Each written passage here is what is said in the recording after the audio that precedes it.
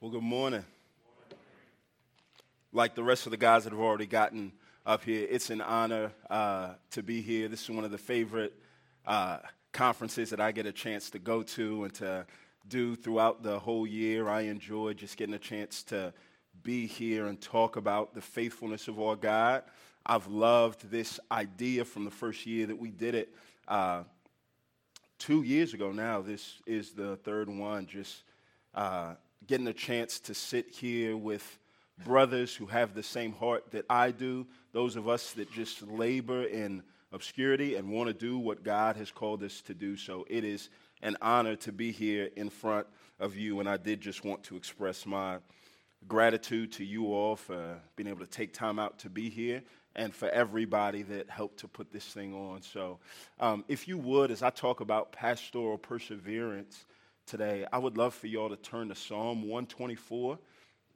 And as you turn there, once you get it, why don't you just stand up? And we're all going to stand up as I read. So, Psalm 124. If the Lord had not been on our side, let Israel say. If the Lord had not been on our side, when people attacked us, then they would have swallowed us alive in their burning anger against us. Then the water would have engulfed us. The torrent would have swept over us. The raging water would have swept over us. Blessed be the Lord, who has not let us be ripped apart by their teeth. We have escaped like a bird from the hunter's net. The net is torn, and we have escaped. Our help is in the name of the Lord, the maker of heaven and earth. Won't you pray with me? Heavenly Father, we thank you that the only reason that we can be here and talk about the ability to persevere as pastors is because of your mighty hand to save, Father. You are a preserver, and we are yours.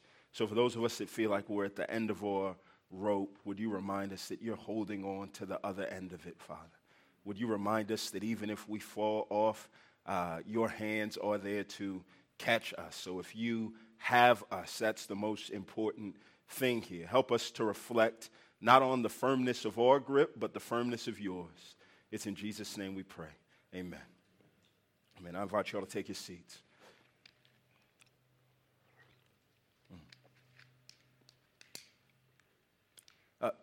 New beginnings don't always erase frustrations. Sometimes new beginnings replace frustrations. New beginnings don't always erase frustration. Sometimes they replace. I'm reminded of when I was a kid, we had a Nintendo. So 30 years ago, we got the first joint with Mario Brothers and Duck Hunt. That was the first thing that came through. And we used to be frustrated because me and my brothers and cousins would play it all the time. But once you died, I'm the third of 5 kids, and I've got a lot of family. So it took a long time before the controller came back to me. So we instituted this thing called a reset turn, right? And so what that means is on the front of the box, there's a magical button called the reset button. So right before Mario or Luigi are getting ready to plunge to an awful, awful death, you had the ability to press the reset button. And you could press it, and what it would do is it would wipe away the past. It was as if none of the hardships that you experienced as you were trying to save the princess were real, and you could start over and see the mistake that you made and not make that same mistake. And it provided us a sense of hope, but what we quickly find out was that the reset button promised a future that it didn't really provide. Because though we erased or forgot about the past mistakes that we made, as we played, we fell into a new pitfall. There was always another level that we couldn't beat. Regardless of how much trouble we escaped, there was always more trouble that we couldn't get past. And I feel like such is the conundrum that we find ourselves in as pastors, that when we look to the future for our hope, we kind of find ourselves saying, all right, if only I could get to this next thing, then things will be better. But then we get to that next thing and we find that the trouble that we tried to forget about has found us. I think in trying to spend so much time looking to the future for our hope and forgetting the past pain, when we try to forget the past because of the pain of the past, we miss out on remembering something that's important with the past. When we throw away the past, I think we tend to throw the baby out with the bathwater. And we don't just forget past pain, but we forget the past faithfulness of God. I feel like we're a dangerous combination of eager and forgetful. I think we're eager, we look forward, we're anxious to start over. We find ourselves in hard times, and we're eager to, when will things be normal again? And we hope that it'll come with the next iteration, the time that we come back from vacation, a new job, a new year, a new church, a new conference. Sometimes we live lives as if the conferences that we go to are kind of these perforated lines where this day is going to mark this spot where we can tear off all the old and step into the new. And eagerness is fine, but it becomes incredibly dangerous when it's paired with forgetfulness. And here's what I mean by that. When we place our hope in the future, that things will somehow be better or we won't find the same trouble, we forget a few things. And the thing that we namely forget is this, is that good things don't last forever. Every new beginning sets the stage for a potential painful ending. Every hope for gain really sets the stage for a threat of a new loss. Every new love that we step into comes with a set of knives that's eventually going to stab us in the heart. Fresh starts don't erase frustrations. Sometimes they replace them. And I think here's one of the worst consequences of seeking to forget the past and only look to the future for our hope. We're always looking, but we're never really progressing. We're always searching, but we're never settled. We're filled with tons of excitement about the new thing that is on its way, and then when we get it, we feel that it's not all that it's cracked up.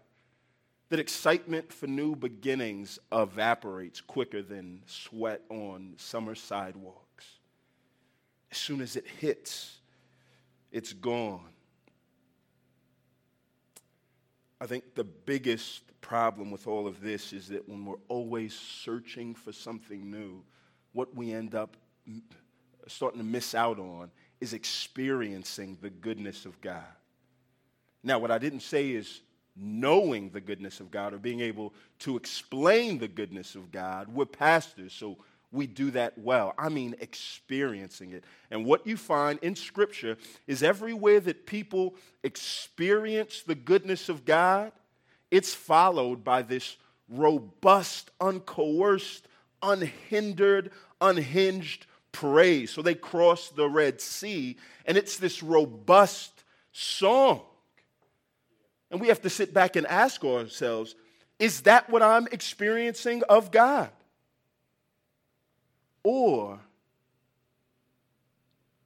do you find yourself in a place where you're very overwhelmed by life and underwhelmed by God? If that's the case, it's going to make it incredibly hard to persevere and hold on.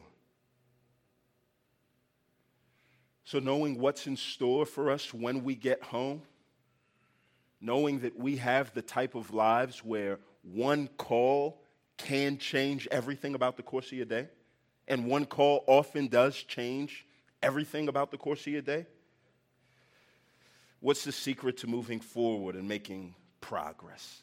How do we get the courage to move forward? Well, that's why we turn to Psalm 124. And I'm back in the Psalm of Ascent, like Juan did a great job, so I don't have to go through and set all that context. This was the soundtrack of folks as they were on their way to worship God. These were the songs that were playing in their AirPods.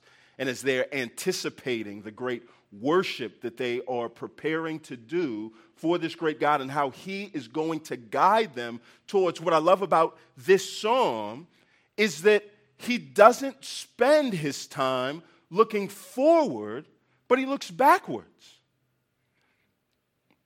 We spend so much time on insight, trying to figure out what God is trying to do with all these moving pieces in our life, when instead I think we should spend more time on hindsight, looking at what God has done in the past. That's what he does here.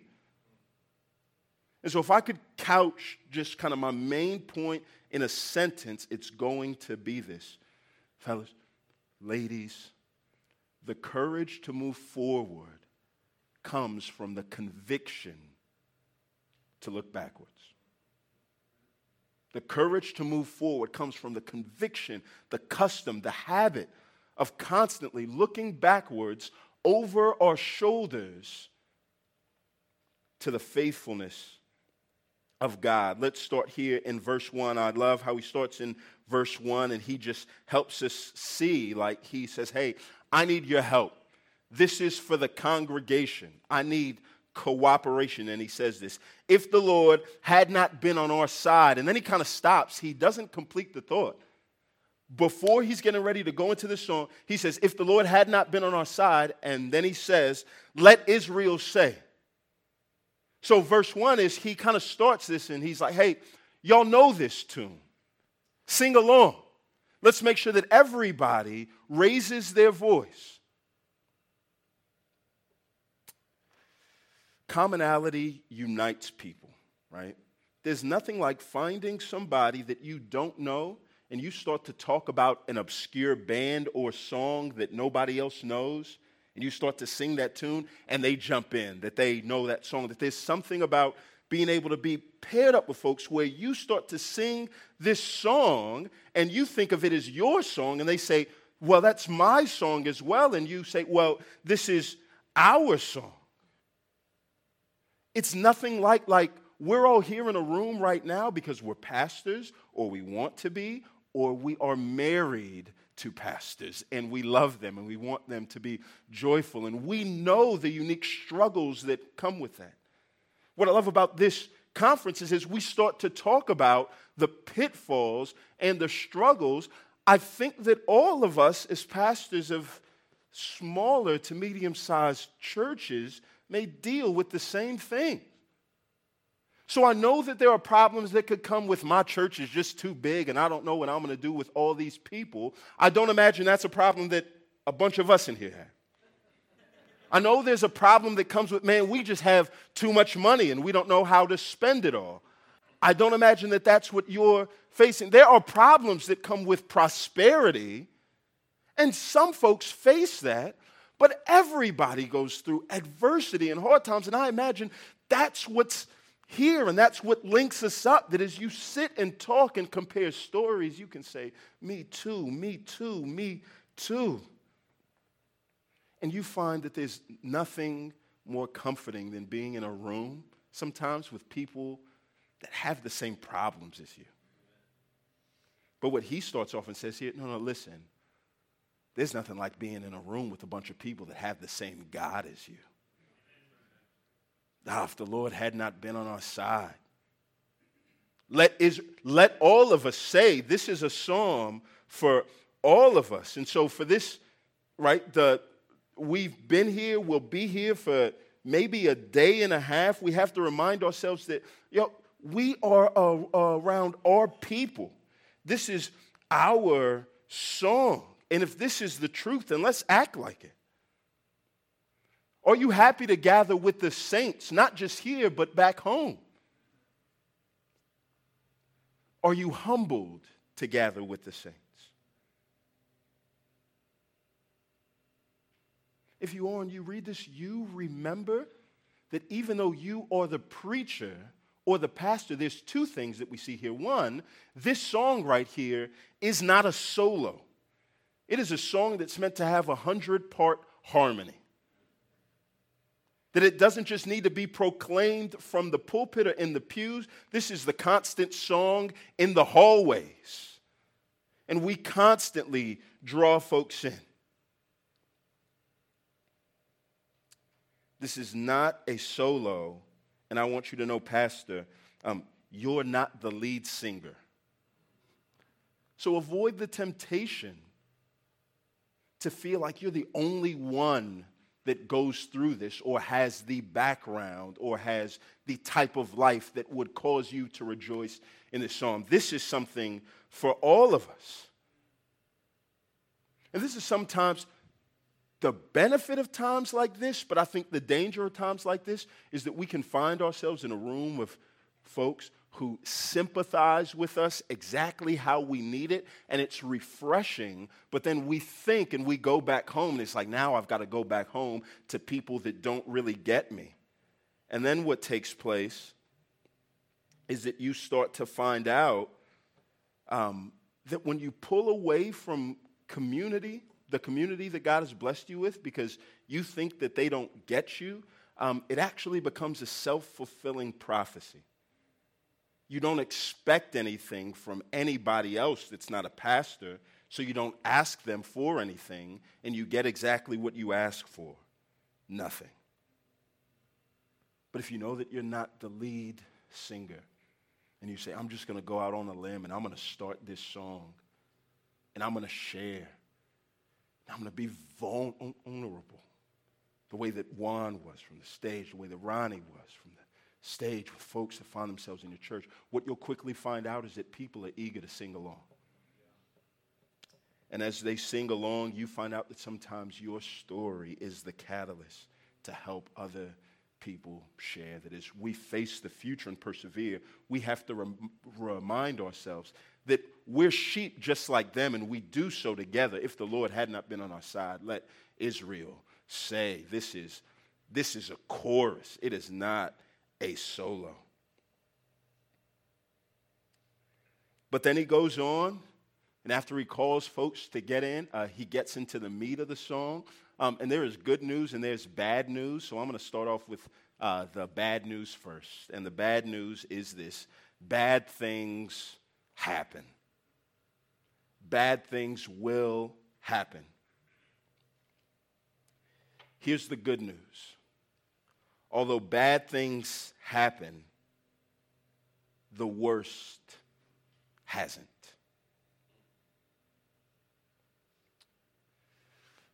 Here's what I mean by that. You and I have to learn what it is to judge God's favor by the right measurements. We do not judge God's love or God's blessing by the absence of conflict in our life. We judge God's love by the outcome of the conflicts in our life. If you use the wrong measurements, you're always going to come to the wrong conclusions about God's love.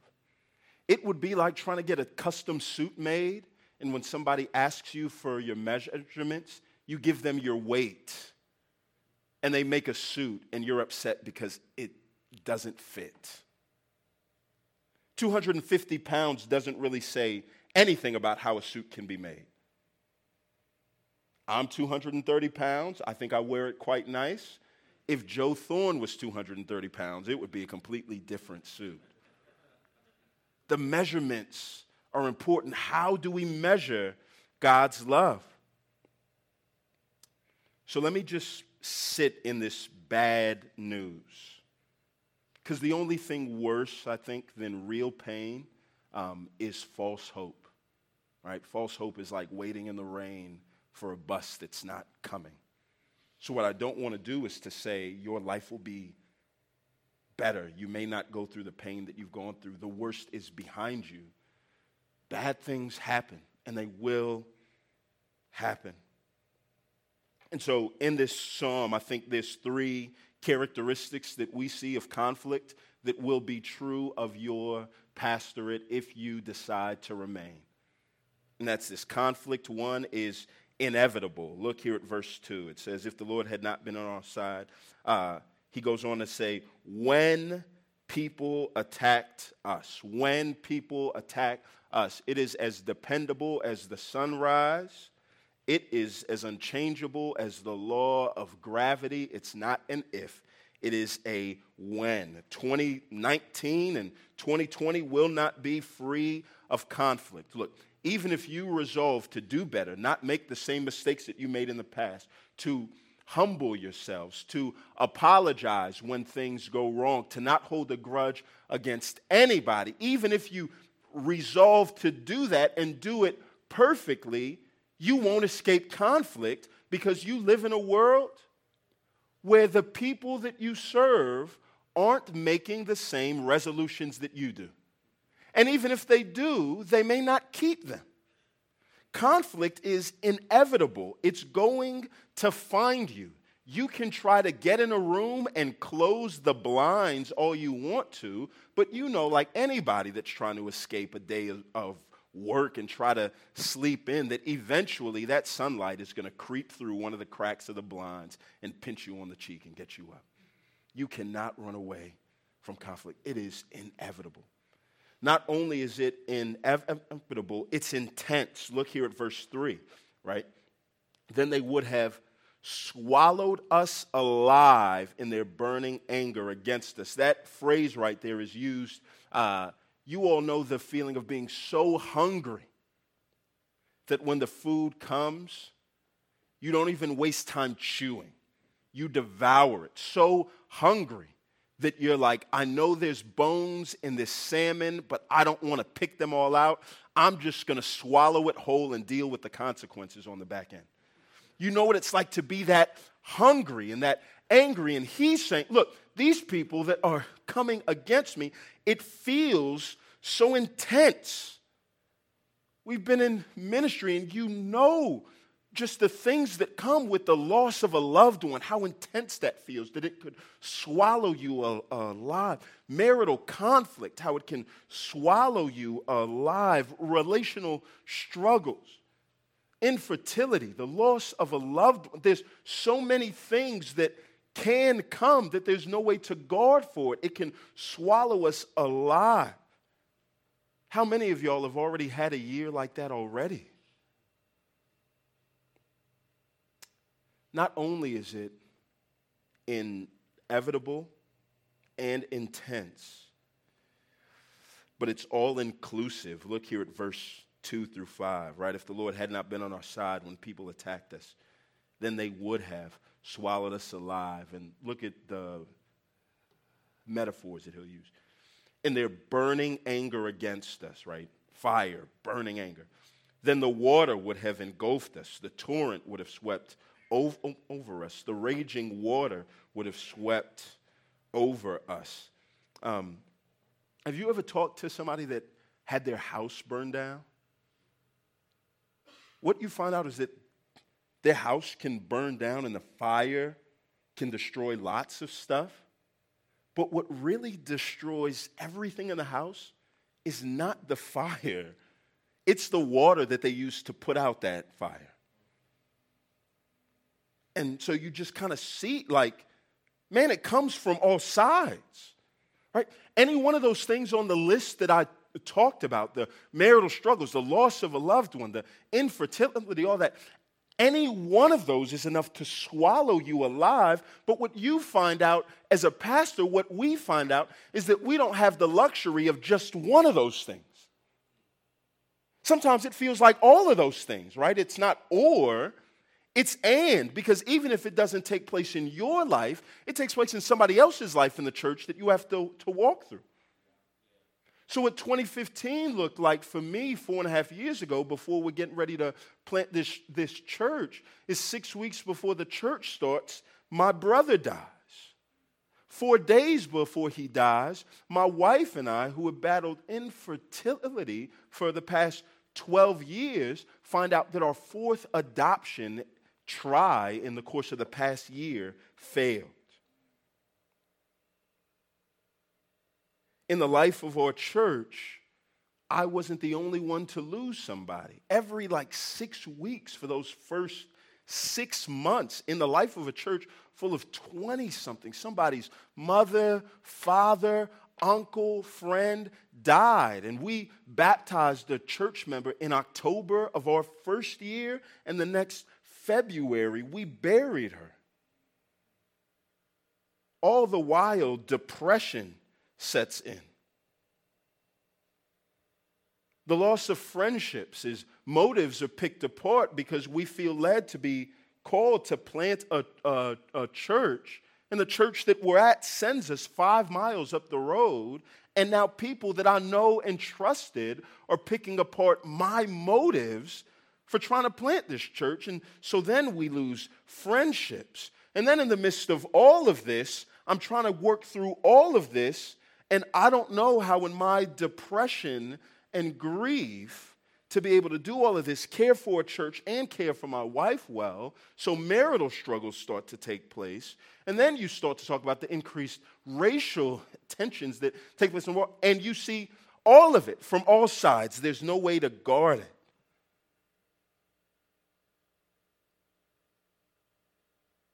And you're sitting out there and engaged right now because my story's not unique.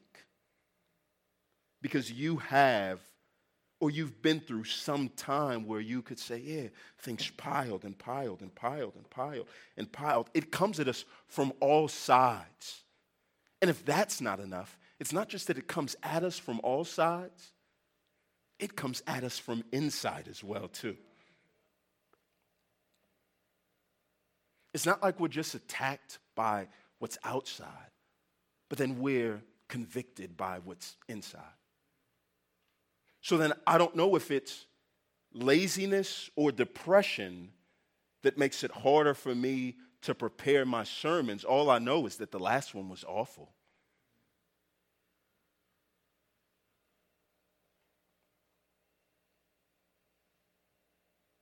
And then I work real hard to make sure that the next one's not that bad, and the next one is great. And then like Henry Martin, I'll say, men frequently admire me, and I'm pleased, but I abhor the pleasure that I feel.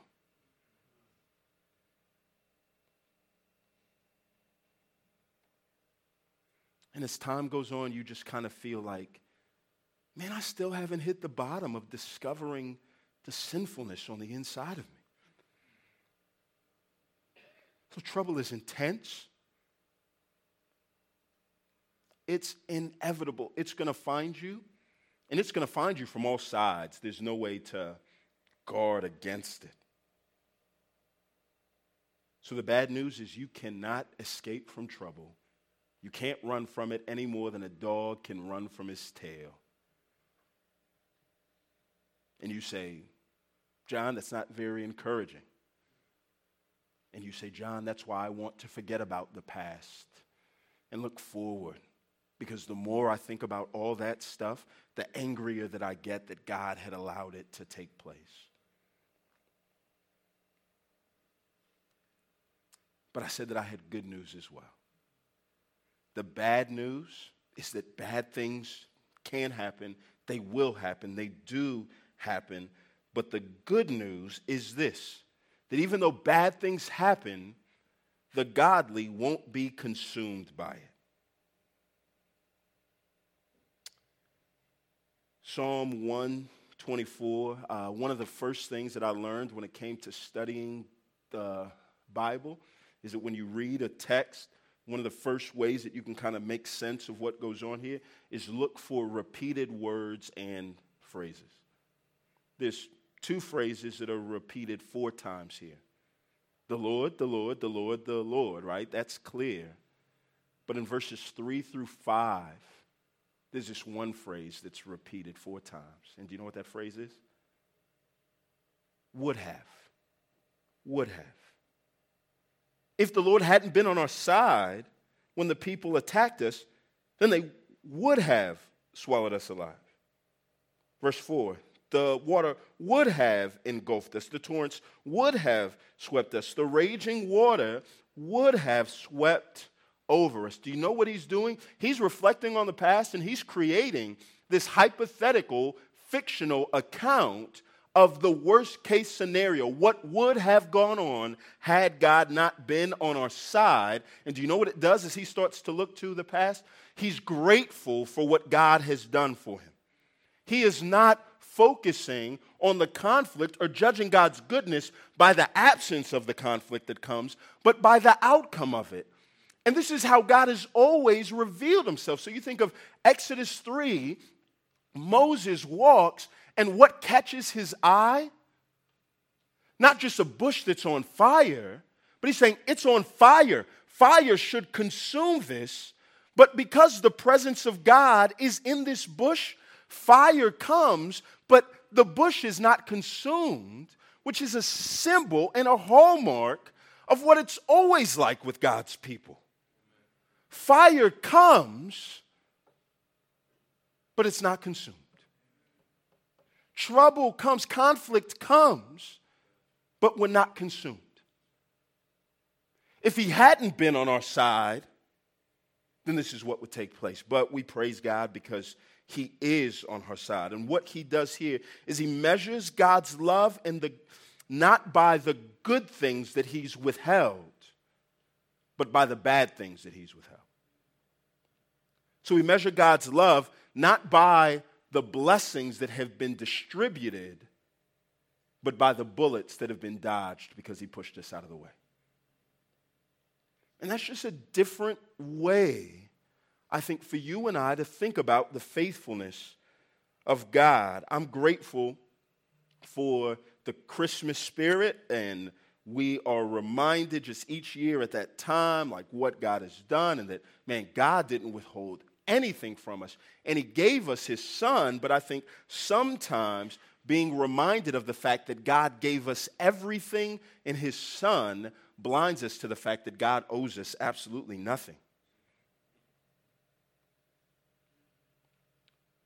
When we think about God's goodness, just in terms of the good that he gives, here's what we start to do. We start to compare ourselves to other people and complain when we feel like God has withheld good things from us. We covet. I'm just as faithful as them. Why don't I have a wife, or at least a wife like theirs? I'm just as hard working as them. Why don't I have a platform, or at least a platform like theirs? Why don't I have kids or kids like theirs? Why don't I have their gifts? And the list goes on and on and on. And we start to say, why me? As we think about what it is that we want, and we forget the fact that God withholds nothing good from those that he loves. That God is a sun and a shield, and he grants favor and honor, and he doesn't withhold any good things from those who live in integrity. We forget Psalm 34, where it said that those who fear God lack no good thing. The young lions lack.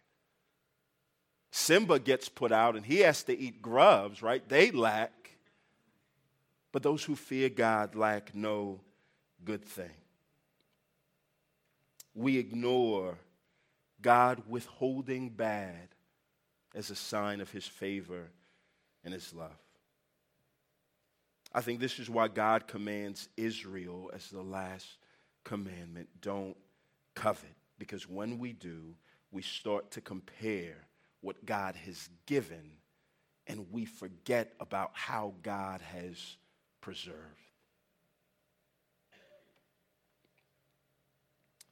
So what I would say to you, to us, is that, we have the freedom to stop comparing and start chronicling. My wife and I tormented ourselves for years, waiting for a child to come. 2008 is going to be the year. 2009 is going to be the year. 2010, 2011, 2012, 2013, 2014, 2015, 2016.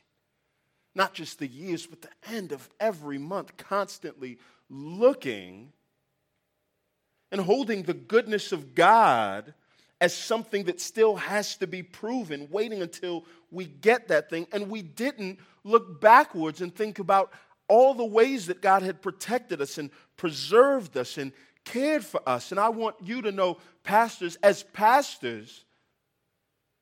those that are in charge of God's church, as those that have been commissioned to care for God's church, even if we don't see it in our own lives, the very nature of our profession or our job should remind us time and time again of a good God that preserves those that he loves. Think about the church. The church is an idea that never should have worked. It's a group of weak people, a group of sinners, only motivated to turn to Jesus really because they completely wrecked their lives. And they've embraced, as long as I have control of this wheel, I'm going to steer things out of control. So it's not sensibility that leads any one of us to Christ. It's not like our lives are great, and then we say, I'd love to try this God thing on top of it all. It's that we steered our lives off of a cliff. And while we were begging for a second chance, we learned that we didn't need a second chance. We needed a Savior, and we were provided one. Then God gives these weak people an offensive message that pits them against people that may even find themselves on the same side of the fence politically. Not only does he give them an offensive message that attacks where everybody's trying to put their hope in, from the inception of the church, there's been persecution from the outside. So the only person in this movement that had any courage, they murdered him. And then Jesus had to leave the task in the hand of cowards. And then what they started to do with these guys is they started to persecute them.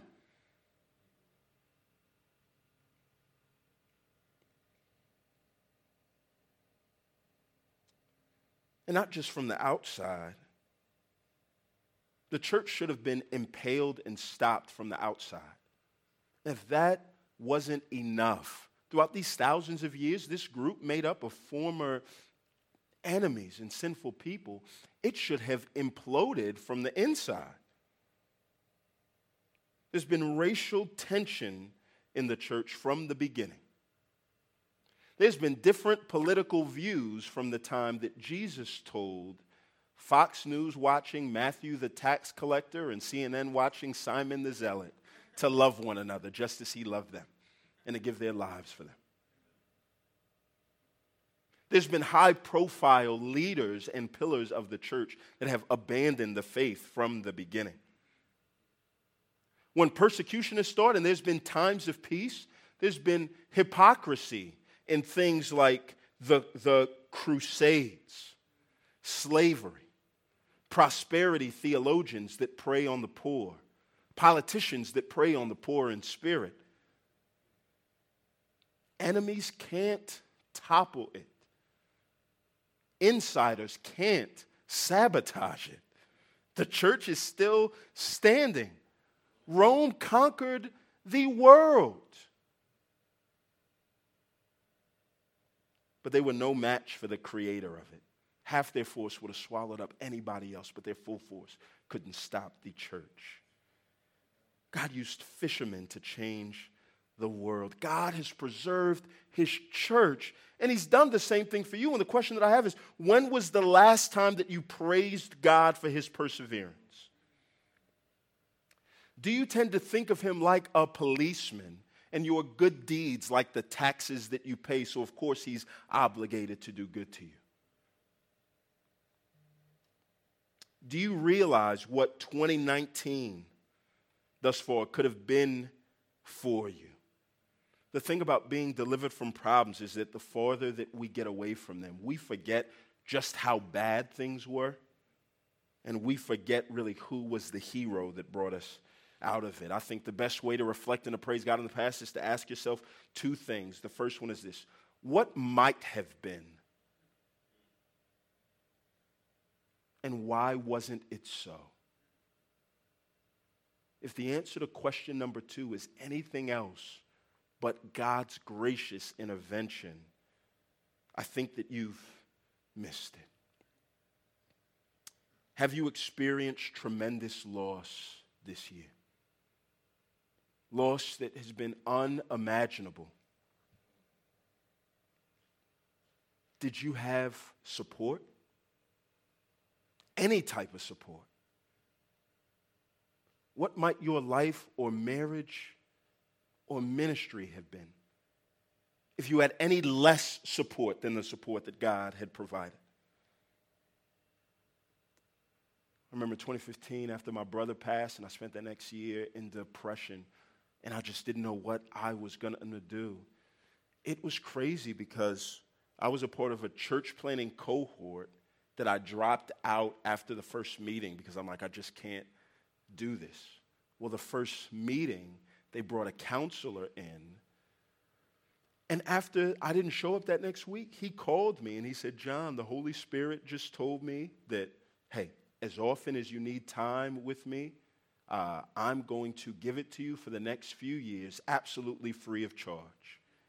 And he was the counselor that I saw for the next year as I worked through depression. And that was all the gracious gift of God. And I constantly look back and say, man, Lord, if you hadn't been on my side, where would I have been? But I think the only reason why we can say that bad things happen, but the worst hasn't, is because the worst did happen, but it didn't happen to us.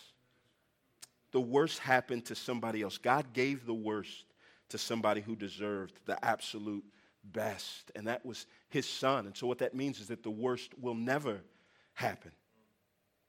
Look here at verse 6, right? It is all about what God allows. He says this, blessed be the Lord who has not let us be ripped apart by their teeth. We have escaped like a bird from the hunter's net. The net is torn and we have escaped. Look, the bad and sad news here is that although we have not been ripped to shred by their teeth, we have been in their teeth.